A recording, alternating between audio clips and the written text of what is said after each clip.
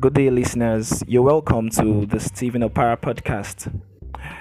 Thanks for always listening. Today, I've come to talk about something quite interesting, and I'm going to ask a question. What really is true love? I know a lot of persons have thought about this, and people have tried to explain this in several ways.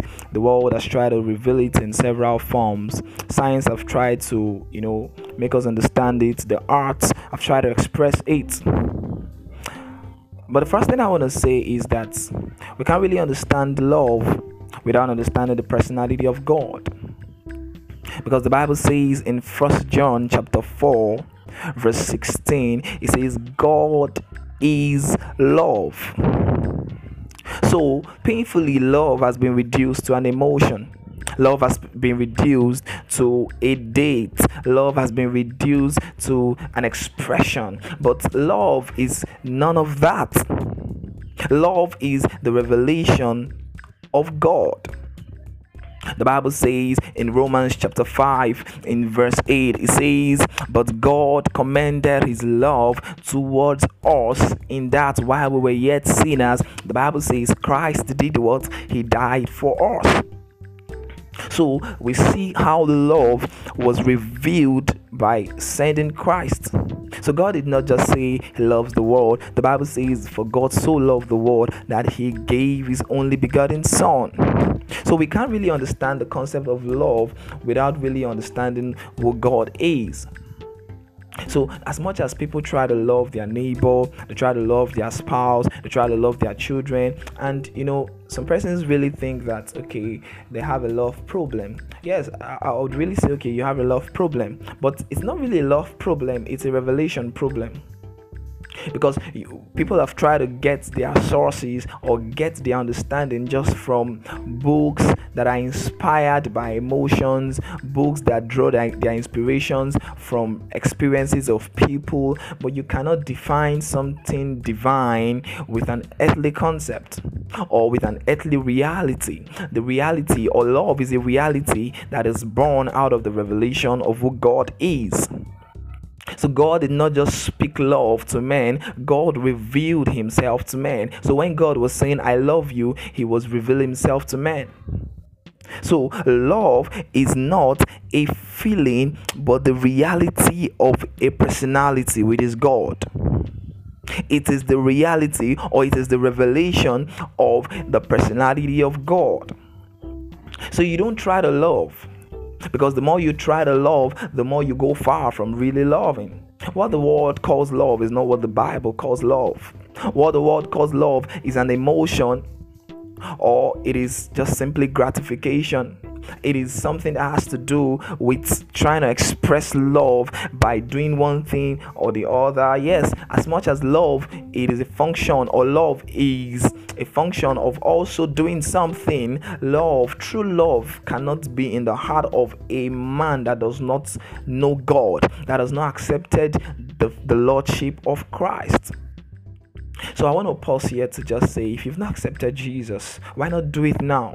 Why not say, "Lord Jesus, I believe you died for my sin. I receive the righteousness you died for, and I accept you as my Lord and Savior."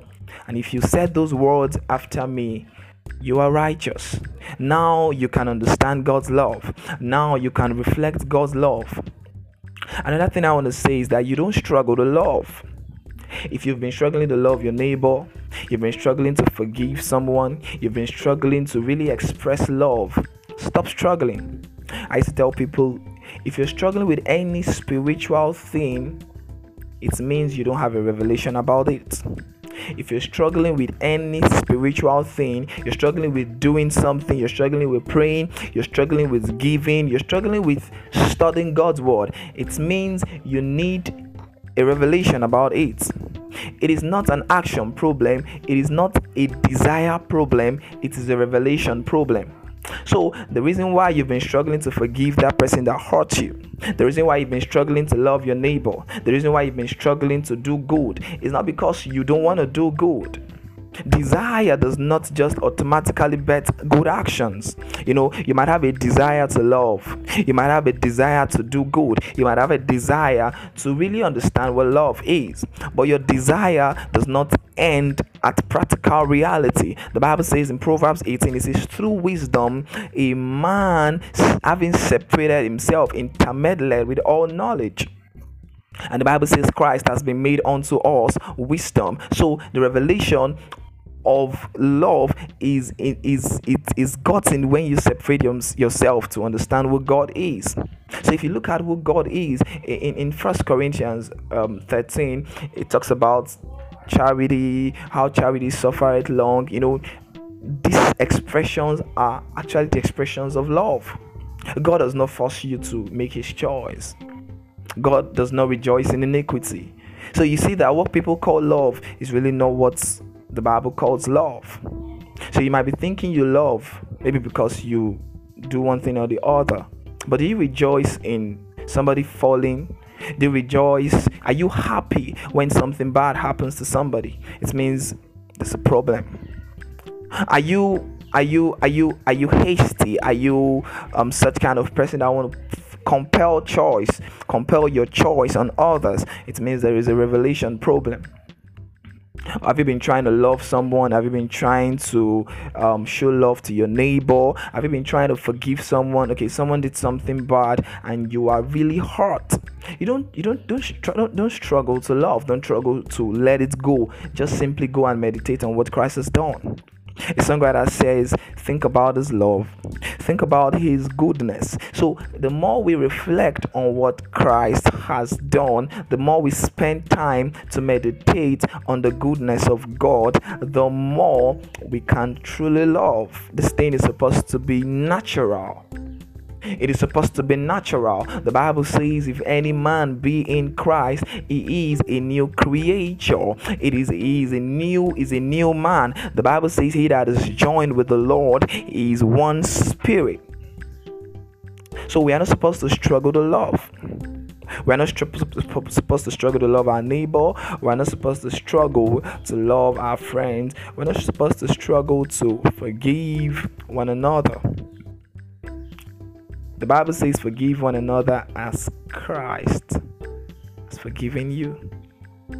So if you meditate on the reality that God will never let you go, God has said it, that he has loved us with an everlasting love. Think about that. If you think about the fact that God has loved us, God has loved you with an everlasting love, it will be natural for you to love your neighbor.